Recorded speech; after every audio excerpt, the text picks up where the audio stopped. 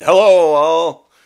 Welcome to a steaming giant pile of bear scat. And I'm Thomas. I'm Jim.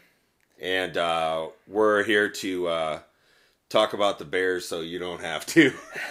Aaron Rodgers owns us, as he so delicately has been putting it all week. Wow. That's just, that was a whole new low.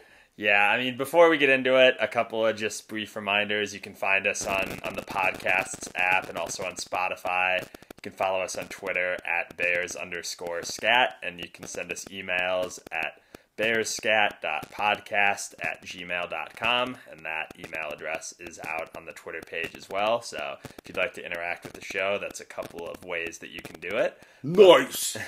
but I agree. That was an all timer. I think that's gonna be kind of the way that we all remember Aaron Rodgers' hopefully final game at Soldier Field, and it made me sad because I'm not sad that Rodgers is probably not going to be on the Packers next year and that we're not going to have to see him come to town once a year. But, man, I've always wanted my whole life to see us go on some sort of sustained success against him. And I just realized on Sunday that is never going to happen, most likely, at least not while he's in a Packers uniform. And probably the last thing we're going to remember is him dancing around in the end zone, screaming at our fans. So...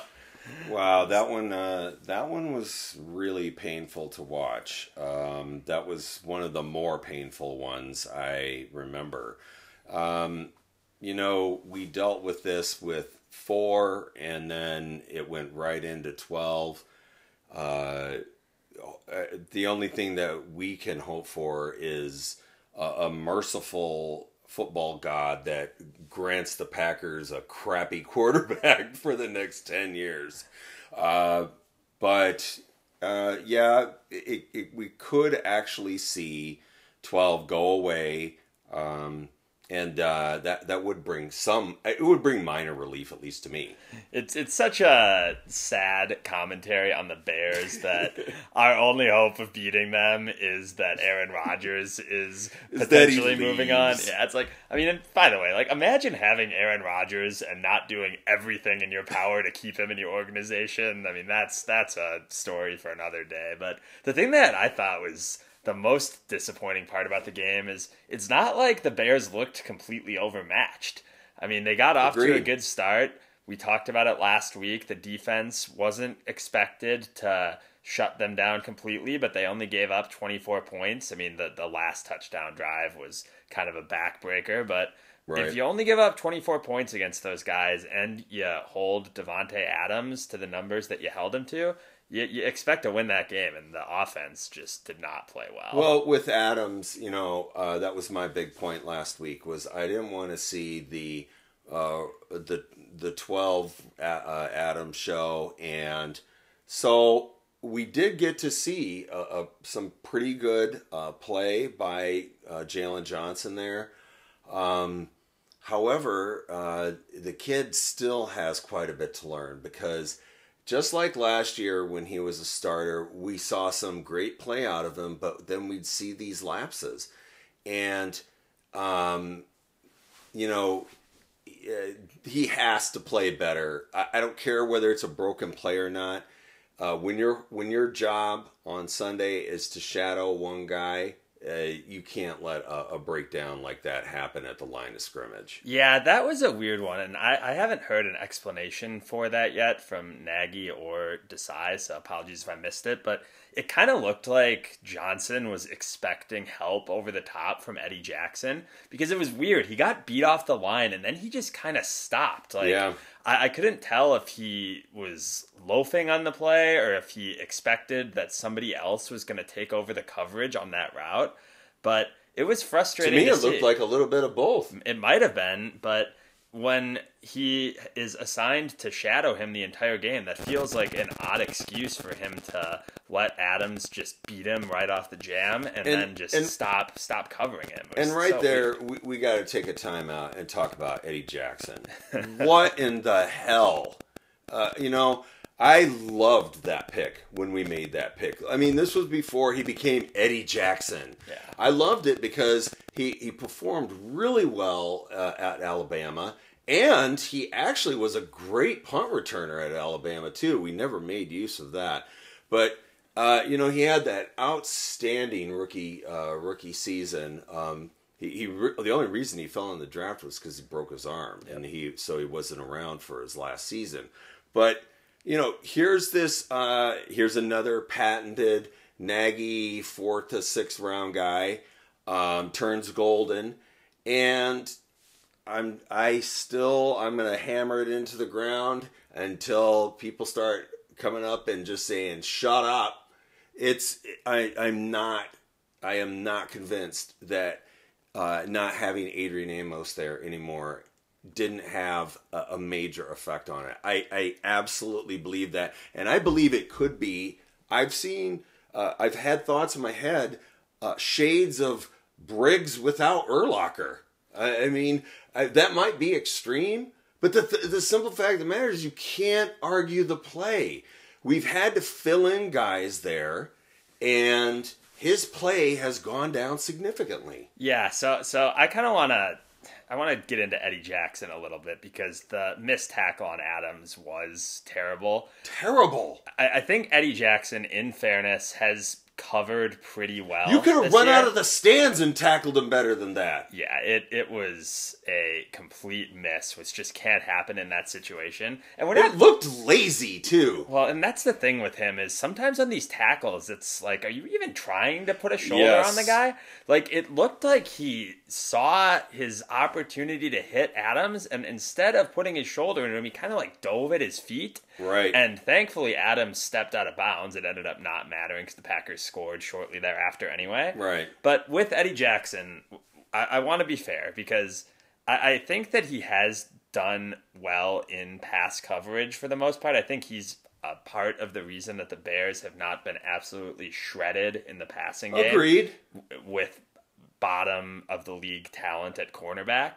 But every game, it seems like he has one of these plays where he just looks completely uninterested in making a tackle, and that just can't happen from an NFL safety. And I think that, if you're just watching the game, those are the plays that you see. You don't see him covering well on the other plays, but man, I mean, all you have to do is listen to the former Bears defenders. Right. And they have been unanimous in criticizing that play. Like, we're not asking you to be Troy Polamalu and come up and take Adams' head off, but you got to do something more than that to get him on the ground, or at least try to keep him there for a little bit to give someone else the opportunity to rally and tackle him from behind. I mean, you just can't let up like that. And in that same vein, I agree with you. He's still a good free safety as far as his coverage skills. But even there, how much is it that he looks good because everyone else around him is so awful? Yeah, that's part of it. The secondary, again, it continues to struggle. I definitely like watching Kindle Vildor of Westeros. I think he is a really great pick, but at the same time, he shouldn't be starting yet. It's obviously overwhelming to him, and so you have Jalen Johnson as your 1 and your 2 and maybe 2.5. The rest of the secondary is as much of a disaster as it looked like on paper at the beginning of the season, and the help is Tayshaun Gibson, who that guy used up all of his career with another team. I think he's playing pretty decently. But the simple fact of the matter is that he's just worn out. I mean, he missed a huge tackle on Sunday too. Huge. I can't remember who it was, but he missed. He had a guy 1-on-1 in space, missed him, and he ran in for a touchdown. Yeah, you just can't have it from that guy. Like, your job is to be good at tackling. Right, and that's the thing is that he just doesn't have that kind of endurance and ability anymore. He's just past it. He's used it up.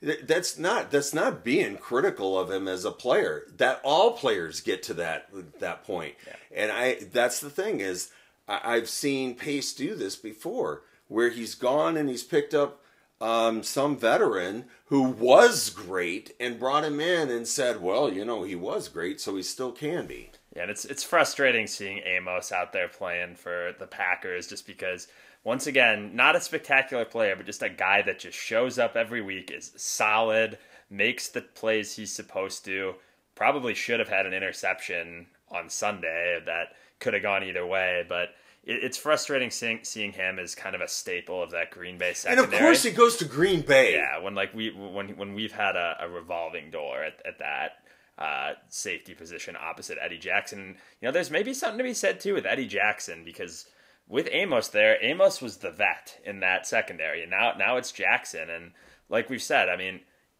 you have these plays with Eddie Jackson where you're just wondering where his head's at, right? Like Game 1 this year, when he doesn't touch Jefferson down, allows him to walk into the end zone. He had just crazy. Yeah, the game against the Browns where he completely bailed out of a tackle against Kareem Hunt.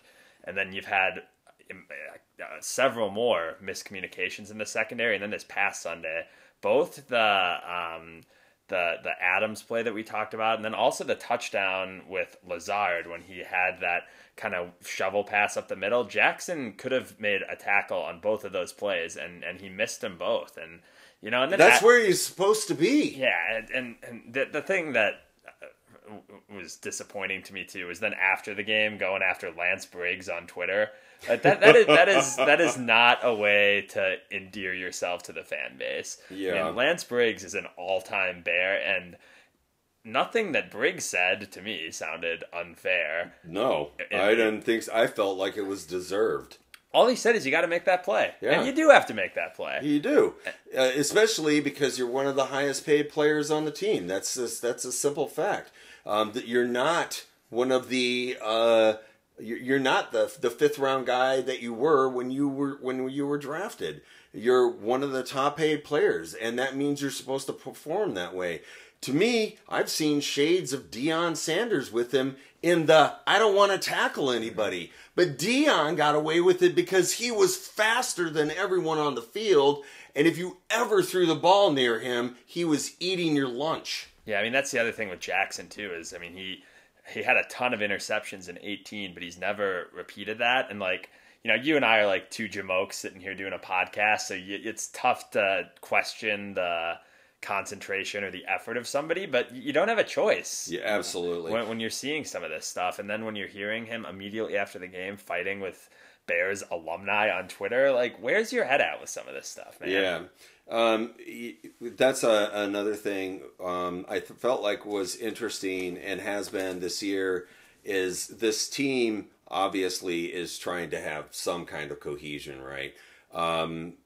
We have so many young players mixed with some kind of old has-been guys, mixed with players that probably won't be with the team next year, and so they're trying to gel, right? And I don't see that yet. There's too much fill. There's quite a bit of fill on this team, and not solid position guys, right? I mean, even when you look at to transfer over now to the offensive line, that's still a mess. I mean, it's a terribly constructed roster. We've beaten that to death on previous episodes of Bears Scat, so I don't think we have to run down the list of all the Ryan Pace mistakes again, but it's just a weird fit with a lot of these places, right? Like, the secondary is the perfect example of the line. You've got veterans, you've got kind of stopgap guys, you've got young players that probably shouldn't be playing yet. That's not a recipe for success, and I think and that's exactly my point, right? And and you're right. It's not even so much about beating down on Pace. We could do that all day, every day, right? In fact, I do that all day, every day. But what I'm talking about though is having that glue, right? That chemistry, and the line is, to me, is a perfect microcosm of what the entire team is going through, right? You have Elijah Wilkinson. I mean, he's a never has been. You have Peters, who's the Hall of Famer, who's way, way past his prime. And then you have some young guys. You have Mustapher, who I think the kid puts a lot of effort out there, but he's definitely in over his head. He's trying to learn on the job, and it shows, right? And he was an undrafted free agent. I mean, right. The fact that he's been as good as he's been has been a miracle, and it's been a godsend too. Can you imagine if he hadn't been at least solid? Like, you'd be trying to fill another spot on that line that's already below average at pretty much every position, other than potentially at the two guards. You can make an argument probably about Whitehair, but James Daniels seems pretty solid. And Daniels is solid, right? But if you think about it, we haven't had him very long. You know, I mean, he missed most of last year, right? So, and then Whitehair's played practically every position. I think they're going to line him up at running back next. Well, and like, this is just the cause of all this has been the same from Ryan Pace to Phil Emery to Jerry Angelo. When you draft poorly, you end up having to fill spots with guys that are not ideal fits and that a lot of times are making more money than they're probably worth at that point in their career. Shea McClellan. Yeah, and I mean, the Bears drafting has just not been good. I mean, we talk all the time about Ryan Pace's 4 to 6 round hits. Who needs Chandler Jones? Yeah. It's like, it's great to get good players in the 4th to 6th round, but those guys should be filling in the cracks of a championship team. That shouldn't be your foundation, right? Like, the foundation of championship teams is built in the early rounds of the draft, and there just hasn't been success there when we're talking about the Bears through multiple regimes now, and it ends up with this weirdly constructed roster that, you know, can scrap and fight and win some games, but not competing for a championship. And, you know, weirdly, I think that's a really good term for there, because that's kind of the whole roster is just weird. You looked at it before the season and you were just like, what the hell, right? You know, and, you know, you look at it now and it's still that. Where is our some kind of solidification of the roster? Where are we seeing some gel? Now, I think that a good place to point out as far as some gel would be the defensive line. That's probably the closest that we have to it, just because of the play of Quinn and Mack right now. Yep. But even with that, you know, the D tackles, we're getting gashed like crazy on the run. Yeah, and it's disappointing to see that, especially now that Eddie Goldman's back. That's the guy that you're really counting on to plug up those gaps. He used to be in the center of the line, but that hasn't happened, and it's weird. I haven't really been able to figure out exactly why that's happening. I mean, obviously, I know Akeem Hicks played, but he clearly wasn't at full strength. But with this front seven, I can't figure out why you're getting gashed so easily in every game so far. Even the Lions were running all over us, right? So, like, that's disappointing to see. Even the Lions.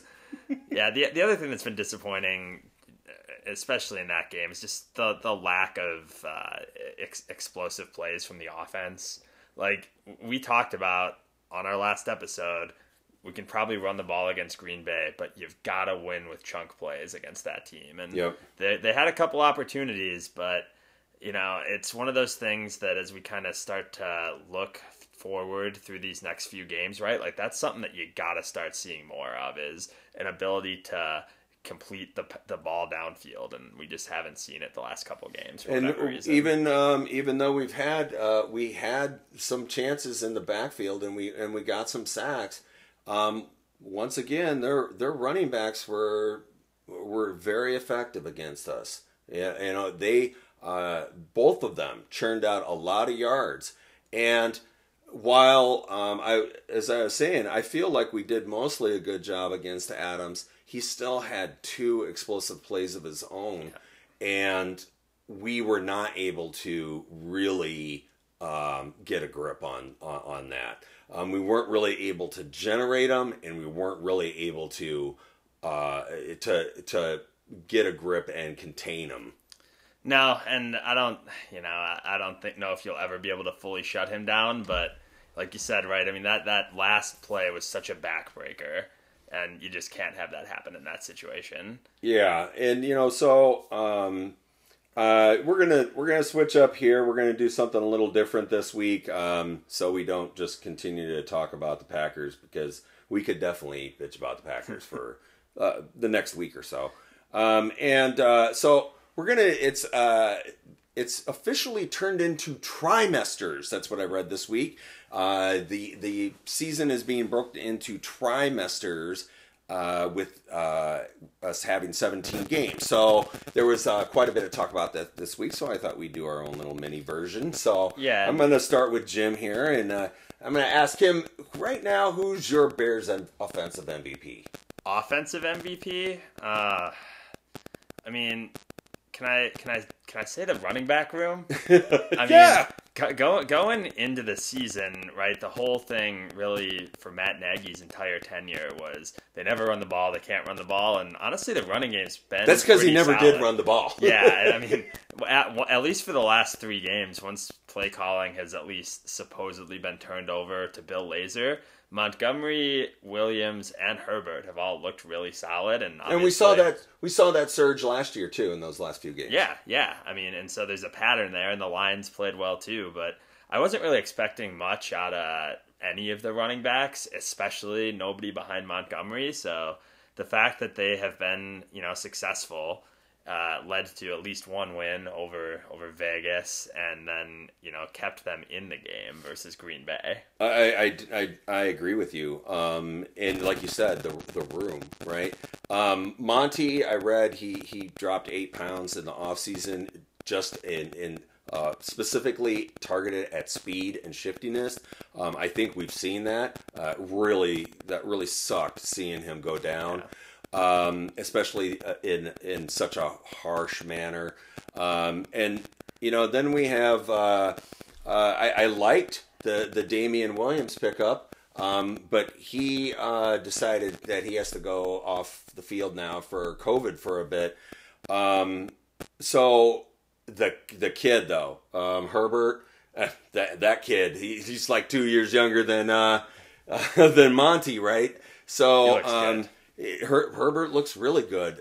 Herbert looks good enough that he could push Monty for the starting spot, and we'll have to see how it proceeds this week. I guess Artavis Pierce is going to be active. Null and there's another one too that. I don't know. When Reach for comment, he said I'd never even heard of me. So I don't remember who the other one was. I mean, part of the reason we're doing this trimester review is because I don't think either you or me has a hot take on the Bucks game. I mean, it's just a horrible matchup for the Bears. It's a horrible matchup. The Bucks shut down everybody's running game, so I don't think the Bears are going to have any success running this week at all. So my Bears offensive MVP is Fields, simply because not his numbers. We know his numbers are not there yet. That's been drummed into the ground by everybody. I don't look at that. That's not what I'm looking at him for. I look at him the same way I looked at Jim McMahon. Jim McMahon's numbers were never great, even though he played for amazing teams. But you know what? When he was on the field, there was no question as to who was running things. And that was one of the things that he was very good at. I still firmly see that in that kid. I think Fields gets out there, and yes, he is number one. I think that number is perfect for him because he seems to have a keener sense as to what is going on than even Nagy does. So, that's my take. Well, and we've seen flashes too. I don't think that at any point you or me said that we expect Fields to go out there and look like a Pro Bowl quarterback from day one. Correct. Like, I just wanted to see him play. I wanted to see him get a chance to develop. And we've seen some flashes. Like, we talked about the several nice plays he had against Detroit. I really loved that 3rd and long he completed to Mooney against Vegas. This last week, not much. One thing I did really like, actually, that I think a lot of people were critical of that I don't agree with was the play where he thought they got where they did get Green Bay to jump off sides and it just didn't get called. Yeah, I thought it was really good presence of mind to actually take that shot downfield. I think that we saw a lot of times with Mitch, for example, where you'd get that free play or supposed free play, and he would not recognize it. Yeah, and so I thought that was something positive from Fields, and I hope that he learns that you got to maybe look to see if the flag actually does get thrown, but I thought it was pretty blatant, so I was happy that he at least took that shot downfield. Me too. Keep doing it. Because I think that I don't care what anybody says. They were jobbed on that call. But that's going to happen. Mm-hmm. Now, he did have that presence of mind, but at the same time, he does have to be fully aware. One thing that 12 did say after the game that I thought was useful was he did say, when I'm doing that, I look for the flag to fly. Yep. Right before I release the ball, I look for the flag to fly. And I was like, well, at least he's being honest and upfront about it. He's got great awareness. Yeah. Nobody's going to take that from 12. Maybe the best in the NFL, right? I don't know, him or Brady, probably best awareness in the NFL. So I could certainly see that. Well, and I wish somebody had asked Rodgers a follow-up as at what point in your career did you start doing that? Because it seems like a lot to ask for especially a rookie when you already know the defense has a head start on you to have the presence of mind to look for the flag. Yep. I'm sure Rodgers does it. I'm sure Brady does it. I'm sure the greats do it. But I'd be curious how many quarterbacks, if they're being honest, actually look for that flag. And I think Fields is aware and smart enough at some point that he'll develop that presence of mind. Asking him to be doing it from day one seems like a lot, but I'd love to have heard that follow-up to Rodgers, asking him actually when in his career he was able to have that next level awareness to actually look for that flag. Absolutely. Okay, I'm going to start off the who is my Bears defensive MVP? Roquan. He's just such a beast. I have to give him the edge over the two outside linebackers, both having great seasons so far, but Roquan, to me, is unquestionably the best defensive player that we have. He's young. He's tough. He plays like a true monster of the midway. It's like for all the troubles that we have with quarterback, the exact opposite comes to the quarterback of the defense, because we've just had one right after another. And I really thought when we first brought him, I was wondering if he was going to kind of be our first miss, but it's like it's coming to his veins. Yeah, it's tough to argue with how well Roquan has played. I think he's probably the middle linebacker that's playing the best in the NFL right now. I mean, he is just so fast out there, and he just finds the ball. And when he gets there with bad intentions, as they say. And you love watching him play. He's just hopefully going to be one of those guys that carries on the tradition of just great Bears middle linebackers, and hopefully he's here for a really long time. I hope that Pace or whoever is the general manager of the team after this year finds a way to get him extended for a long time, because I love watching that kid play. Agreed. So who has been your surprise player? Oh, that's a good one. Surprise player? Can I go with Robert Quinn? I think you got to go with Robert Quinn. That's my pick too. Yeah, I shouldn't be surprised, because I think he's the second biggest cap hit on the team. Right. But I was expecting absolutely nothing from him coming into the year, and to see the way that he has rebounded from last year, I mean, he's been arguably their defensive MVP. I mean, he's in the backfield all the time. He's playing great against the run, and it's been a lot of fun watching him, because I was going to say at the start of this year that was going to be one of the worst, if not the worst, mistakes of Ryan Pace's tenure. And that is not a low bar to clear. He's had some real losers, but the way that Quinn has played this year so far has just been really encouraging. And I know he's out this week with COVID, or potentially out, so hopefully he recovers from that and is able to continue the success he's had, because it's been fun to watch. Yeah, I hope he's not gone from the sideline for too long. Yeah, and the resurgence also, the spark he's given Mac on the other side. Yeah. The two of them are. I challenge you to find two outside linebackers that are playing that well right now. They're at the top of the league. If they're not number one, it's pretty close, right? As a tandem, and I mean their numbers actually they're number one in the league as far as the tandem for actual numbers, but just the fact that they're always in the backfield, right? And they're playing the way that we envisioned that they would play. Yeah, I agree. And I mean, a couple other guys I'd like to maybe nominate for as guys that have really surprised me is, we've already talked about him, but Kindle Vildor of Westeros. Yeah. I was expecting that second cornerback position to be terrible, and he's played pretty well, in my opinion. So I've been happy to see that. And the other guy is Peters. I think that people have been hard on him, and he's clearly past his prime, but I think he's come in off the couch as a 39-year-old and been competent. I agree. Other than the game against Cleveland, which I put more on Nagy than Peters. I absolutely do. And so, like, just seeing that, the left tackle position could have been a disaster. Yeah, I mean, for finding him on the couch, you know, I was really critical of him early on, just because. But the more I thought about it, it's just like that Cleveland game. It's not his fault. You know, we're looking for, we were in dire need, bad enough that we had to go and call him up out of his living room, literally, right?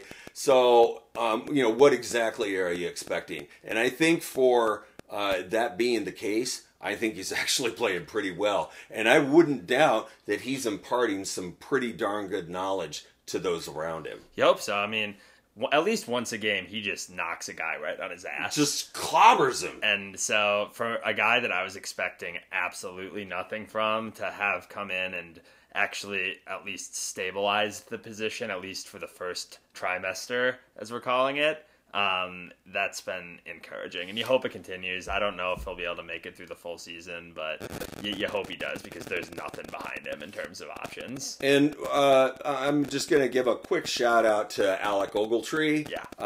I think that he has done a good job. I actually have questioned a little bit why Trevathan's numbers, his time on field has actually gone up, because he's looking pretty shaky. And, you know, we saw that last year, and he seemed to finally come around, about game 6? Yeah. And then, so now, you know, they bring him back, and I don't really understand that move by Desai, because they seem like they're at least 50-50 right now.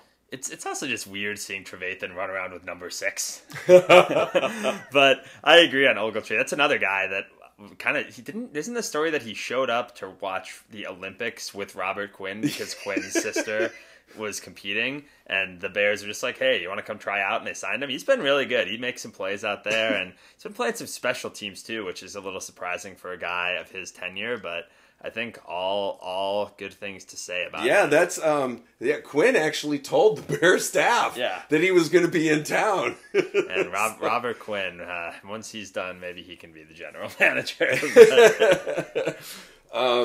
Okay, so this question I'll start off with is, who is your dud? Oh, boy. So, you know, you got to have a dud. We're talking about the Bears. So, mine is the king, Jimmy Graham. Please, what? It just, I can't get over it for right now, fans. I will get over it, I promise you, by at least 2024. But you know, the fact that we have struggled in the secondary so much, and they decided to keep him and not put that money towards keeping Kyle Fuller. I know Fuller's not playing as good as, the way I've read it is, he's not playing as good as he has in the past, but he definitely would be a big upgrade over several players in the secondary. Yeah, I mean, what can you say about Jimmy Graham? Has there been any explanation for why he just doesn't play at all anymore? I don't I think that the coaching staff probably just recognizes him for what he is. That he's gone. His time is done. He's just on the team because he makes so much money, and that he's a huge salary cap hole, dead cap space. So I think he's third or fourth on the team this year in dead cap space. So that contract, people don't get that contract that they gave him was rich. Yep. It was a rich deal for 2 years for a guy who was coming off, two of the worst years in his career, I think? Or was it 3? With the Packers, he was a nobody, yep. So if you are playing with the best quarterback, and arguably the best quarterback in the NFL, and you suck, there's probably an issue there. Oh, absolutely. Especially Rodgers. He loves his tight ends, right? So it's a terrible contract, and the only thing that you can maybe hope is that he's providing some veteran leadership in the locker room. I'm skeptical of that, but it's my balls. It's just an all around terrible contract, and there's just not much more to say than that. Yeah. So honorable mention to Dud. I think Allen Robinson's been disappointing. Yeah. In that, I can't remember which game it was, but he dropped that perfect touchdown, would-be touchdown. Is that week 2? Yeah, I think that was the Bengals game.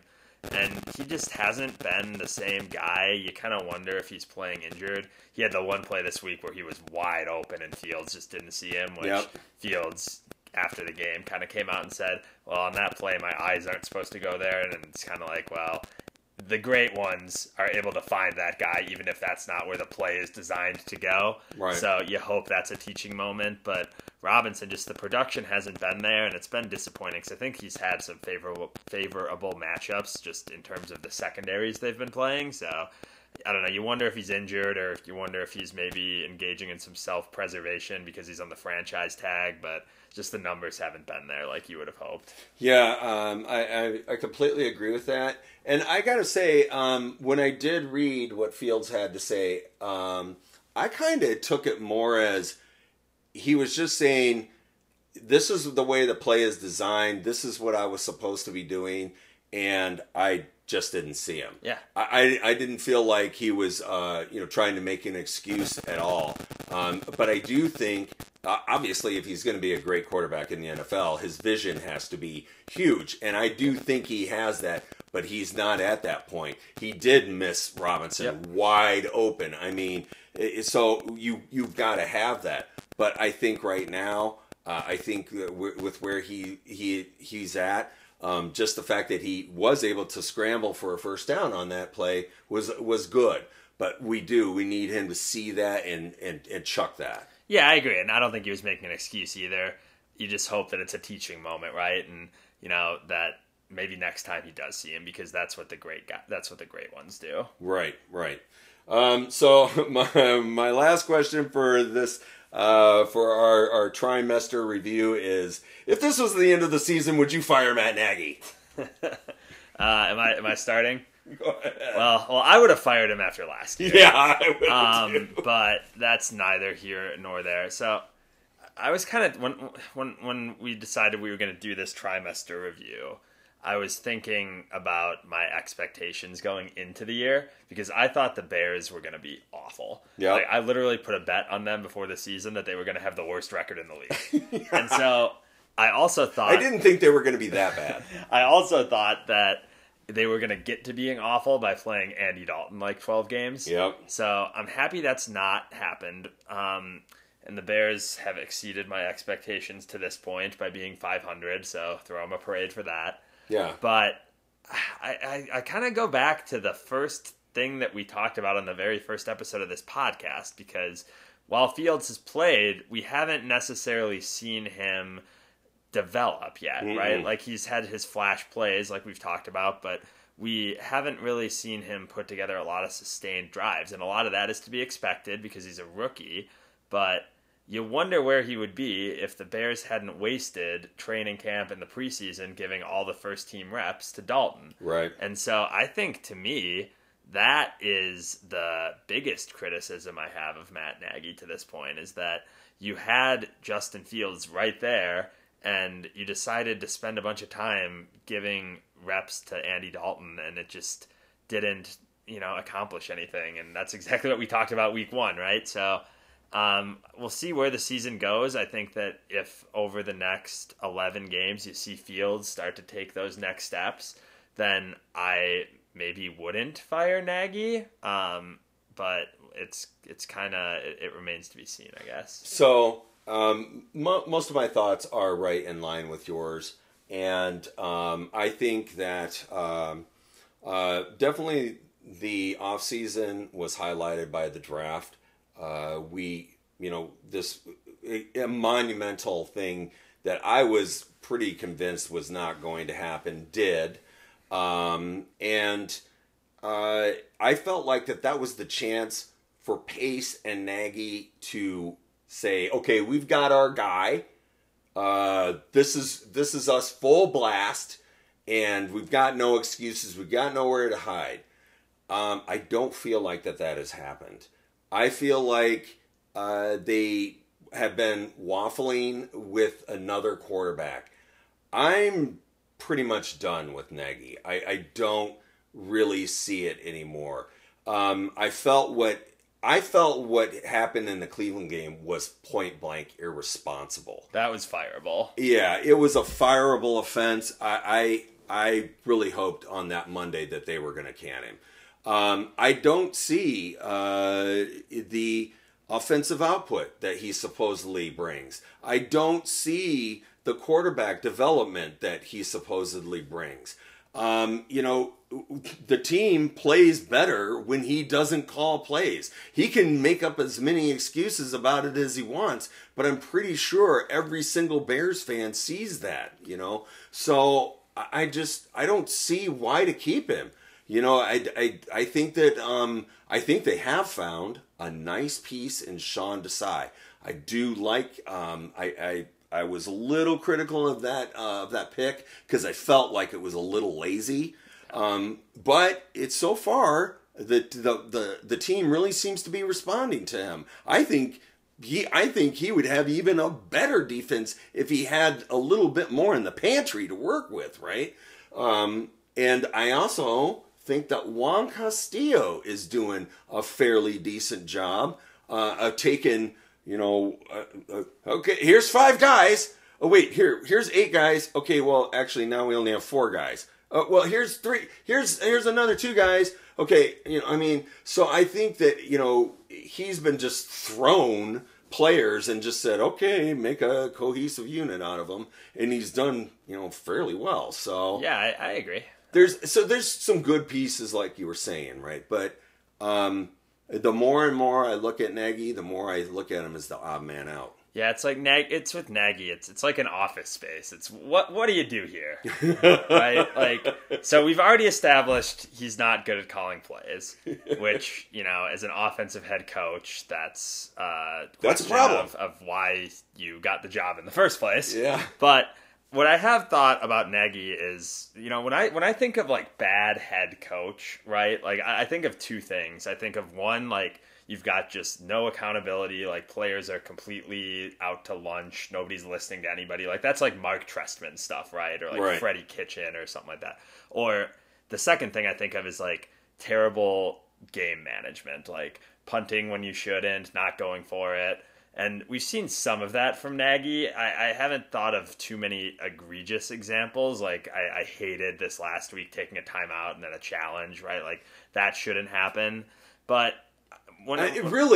it should not happen. Yeah, like, what are you doing? Like, if you're not calling plays, you're supposed to be the CEO of the team. It cannot happen. Yeah.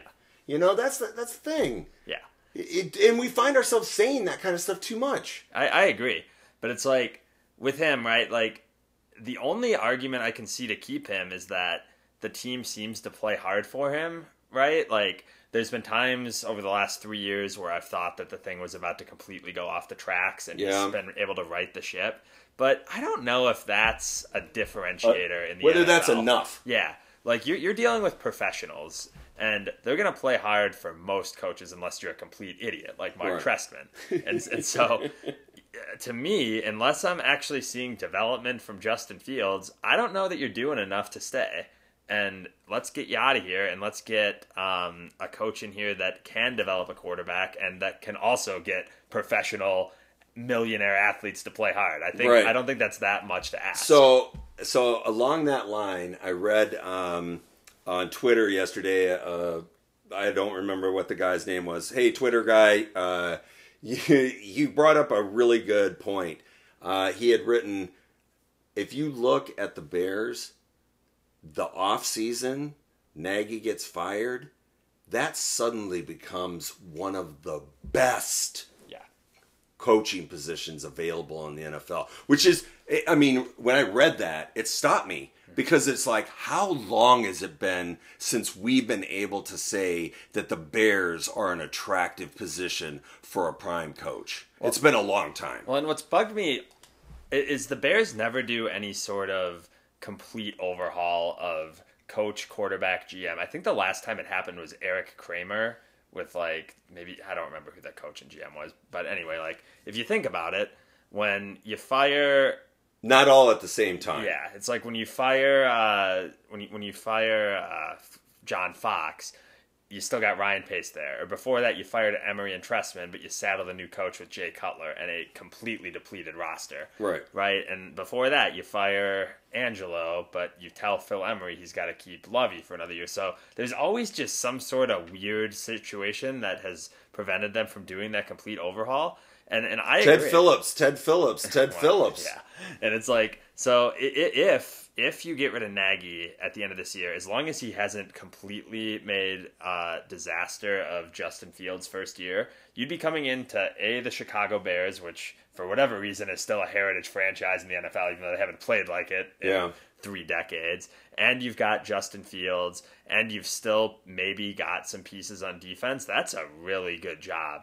Other than, of course, the salary cap situation, which is not great. But, it's going to be a little rough. However, it is going to increase pretty dramatically next year because it not only it actually took a dip this year. So we're going to see what figuratively is a pretty big jump in the salary cap. You hope so. And now there is still some sore spots. Khalil Mack is one. We've also been. We'll finally be able to dump Nick Foles in his giant numbers. So, but I digress there. I'm just looking at it as the fact that it has been quite a long time since Bears fans have been able to look at the head coaching position and say, you know what? We got some good stuff here. We got some good young players, and we've got this to offer. So that somebody from the outside will be looking at that, several somebodies, and saying, you know what, I'd like to get that job. I want to work with Justin Fields. Because, just as fans, we love this guy, right? Most fans I've talked to are all of the same ilk.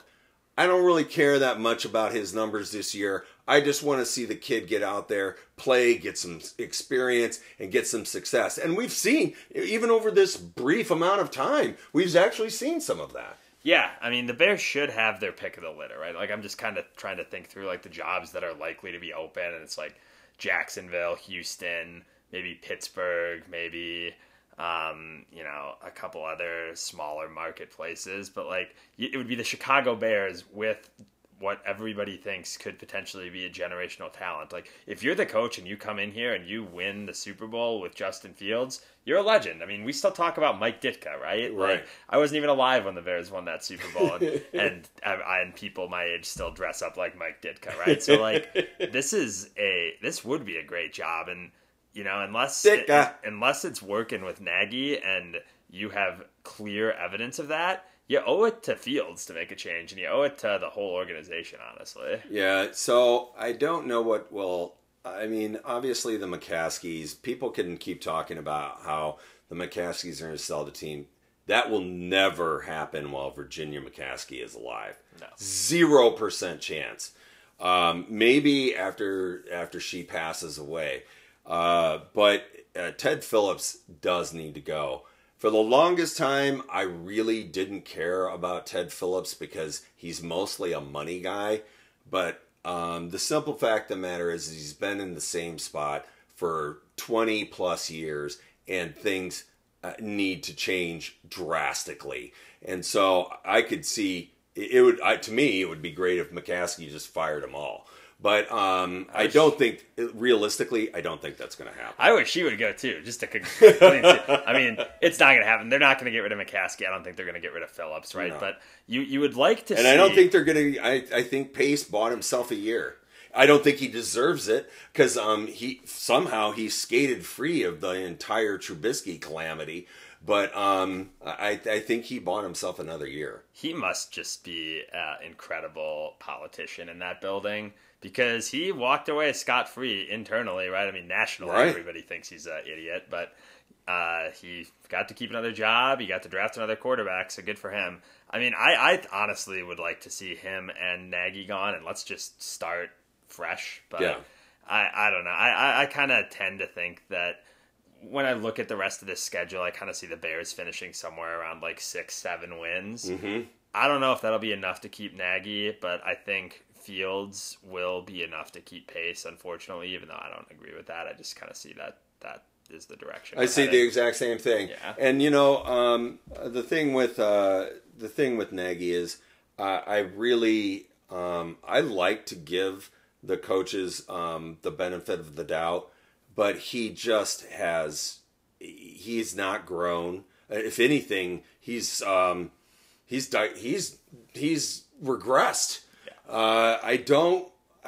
When he says things like, remember all the plays come through me. What was that whole diatribe? There's just too many things about him anymore that he doesn't. You're right. He does seem to have a pretty good job of getting a hold of the talent during the game, but he doesn't make good adjustments. So I don't know what I don't know what we do go and get, but I don't think that he's the answer. Well, and the other thing too with Nagy's play calling is you still see some of that residue in the offense. Was it this week where they got down to the goal line and they ran that weird shovel play? Yes. To Komet? Like, stop doing things like that. Yeah, even some of the writers also pointed that one out. Like, what was that on first down and goal? Like, in the next play, you hand it off to Khalil Herbert. He runs off tackle and gets into the end zone. Just stop with the bullshit. Yeah. Like, it doesn't Quit work. trying to be, I'm the cute and clever guy. Yeah, it was great your first year when everybody was impressed that we had a young, exciting coach. Just stop it now. Nobody's going to be impressed, even if that works. Everyone's going to say, well, that was dumb. Thankfully, it didn't blow up in our face, right? Like, so it's just enough of that stuff. And it makes you wonder, like, who's actually calling the plays. If they do keep Nagy, I would love to see him try to go out and find a young, exciting offensive coordinator to replace Bill Lazor with. Like, nothing against Bill Lazor, but I don't think he's an elite play caller by any means. Absolutely not. He was a big part of Cincinnati for a long time, right? I mean, yeah. How good were they? and I mean, even though the offense is better under Lazor than it is under Nagy, that's saying a lot. That's a very low bar. Like, they're still not scoring a ton of points, right? So I would like to see that at the very least. Is let's get somebody in here that's actually shown an ability to develop a quarterback. Yeah, they just were. They were just looking at that or showing those numbers the other day. The Bears' offense over the last 4 seasons. I mean, we're 31st right now. Points per game and yards per game. Every year that Nagy has been in charge, it's been 20 or below. Except for the 18 season. We were 9th in points per game. And, that one was interesting primarily because it was pointed out after the season that the defense was giving us this incredible field position every single game. Well, and the defense scored a lot of points. And the defense scored a lot of points. I mean, how many of those points came from the defense, right? So... Like, that was the thing, is that during that first year here, nobody really talked about the fact that the offense actually regressed as the season went on. Yeah. And it was all shielded by how great the defense was, and then also just some of the funny, cute trick plays that Nagy cooked up, but that proved to not be sustainable. And so I don't think that he's shown me enough to warrant another year unless he. So a buddy sent this over to me. It was on the internet yesterday, pardon me, on Sunday. In the 203 Bears-Packers games, the Bears have passed for 300 yards plus 6 times. Man, you'd think it would be more than that on accident. What the heck? How many times have the Packers done it? Yeah, we don't want to know that. It would probably be 6 times consecutively. Oh yeah, when was the last time before this last week that they didn't throw for that? and their longest play from scrimmage was 25 yards. It's that way every single game, right? And it just gets old.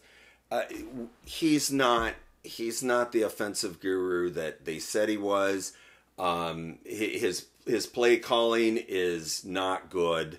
It's like you said, Laser actually looks good next to him. I don't know what they do as far as the entire staff. I certainly like them to keep Desai. I think Desai, already in the short season that we've had, has done a pretty good job. But he's got to go. Yeah, it's one of those things where I'd love Sean Desai to stay, but it's not one of the things that would prevent me from hiring a new coach if he wanted to bring in his own DC. I mean, exactly. If you get what you think is the right guy, then it would be a loss, you would think, to lose Desai. But at the same time, I mean, he's coached 6 games as the coordinator, right? Well, and whose name would probably immediately pop back up is Jimmy Harbaugh. Yeah, I'm good on that one. I don't need that in my life. If they hire Jim Harbaugh, I would not be happy with that. Yeah, so I'm one of my friends is a huge Michigan fan. Shout out to Shay and he and I always joke about Jim Harbaugh because I hate Jim Harbaugh. I absolutely despised that pick when we made it, and I've forever blamed him for the departure of Ditka, and so that to me right there has put the kibosh on it. Yeah, and I mean, he was successful for a time with the 49ers, but he hasn't done anything for me at Michigan. No. They're good this year, but there's nothing that makes me excited about that hire. I want somebody that has a proven track record of developing a quarterback in the NFL. Like, not Matt Nagy, who was in the same building when Andy Reid developed Mahomes. Like, I want somebody to come in here and work with Justin Fields, whether it's as an offensive coordinator or ideally a head coach. Yeah, mold the team around the kid. Yep. I don't care what people say about how, what is traditionally done. Screw tradition. We've had tradition up to our gills. Yeah. Okay? We're over it. We're done with it, right? We need new fresh blood. You just said those same words, right? We got to have somebody come in with new ideas because that kid all of our focus needs to go into that kid. Making the team around that kid, making plays for that suits his best attributes, and having him truly be the leader of the Bears. And I think it's been a long time since we've seen something like that. Yeah, I'm sick of Bears tradition. I love watching the Bears defense go out there and smack people around, but when has that worked? 1985 was a long time ago. It was a long time ago. And that was the best defense ever. That was the only reason I was happy when they took Nagy, was because he was an offensive-minded coach. And I was like, about time. Because the thing is the defensive-minded coaches, that's a thing of the past now. And if you look around, the best ones all have some really serious kudos when it comes to understanding offenses. And to me, the first person that you look at is Bill Belichick. the reason that the Patriots worked was because Belichick saw something in this young, scrawny kid from Michigan and said, you know what? I'm going to develop that kid. He and I are going to be like peas and carrots. What I hope doesn't happen is, you know how in the NFL people tend to overcorrect their mistakes? So it was like, oh, we had Trestman, who was this just total loon that had absolutely... That literally everybody said, who? Yeah. What? And so you overcorrect by hiring the quintessential football guy, John Fox. Oh. And then that doesn't work. So then he was old and grouchy. So we're going to bring in this young guy, Matt Nagy. And I hope they kind of go back that same path. Even though Nagy hasn't worked, I don't think it was necessarily the wrong thought process. I think they just hired the wrong guy. Agreed. So I hope that they go back to that well. I would hate to see him bring in kind of an old retread coach. No. That's not what I want. Like, I want to see a guy that comes in here that has exciting offensive ideas and that knows how to work with a quarterback. Yeah, for real. That's the thing is you're right. The mindset, the thought process, that was in the right place. But Maggie was a hit and it was a swing and a miss. Maybe it was a single. so we're both in the same place on this question, right? If the season ended today, we'd both fire Matt. Exactly. But before we sign off, can I bring up one more guy that I just love? Oh, yeah. Jakeem Grant. That guy's fun. He is. That was a pretty decent, especially because we picked him up in mid-season. Yeah, I know, man. It's like when I heard that, I was like, you're trading a draft pick for a kick returner, but even though he makes some decisions that are kind of like, what are you doing? He's at least fun to watch. Yeah, I agree. I know he got banged up. I don't really think he's that important, but he's just kind of a guilty pleasure of mine on the Bears. Yeah, he's got a good quickness to him, for real. He does. I do. Well, that's another episode of Bear Scat in the can, and pun intended. And then we'll be back. We didn't talk about the Bucks Bears game much, simply because the Bears are gonna lose. I'm hoping for what we have talked about, and that is I'd like to see the kid go out there, make some plays against a really tough opponent in their house.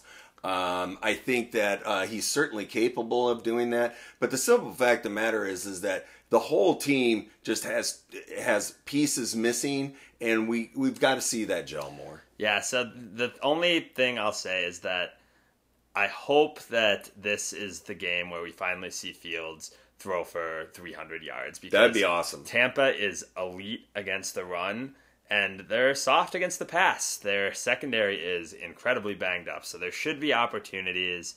You hope that this is actually the game where you see Fields put up some points. Because, let him throw it 40 times. Yeah, I mean, I think the Bears are going to be losing the entire game. Like, Tampa Bay is going to score every time they have the ball. Exactly. And so I think it'll be a negative game script. And like I said, there are spots to pick on in that secondary. So hopefully this is the week where we see it, even though I think the Bears probably get killed here. Yeah, I think it's probably not close. But as you said, maybe the kid and the rest of the offense can go out there and have a little fun. They're not going to be under the pressure of being at Soldier Field. They're going to be playing in the fun sun. Yep. And so maybe we can just see them go out and play a little pitch and catch, right? Yep, so, and hopefully you don't give up 50 points. Okay, so, well, I'm Thomas. I'm Jim. Thank you again for listening. Yeah, and we'll see you guys next week. Go Bears! Go Bears!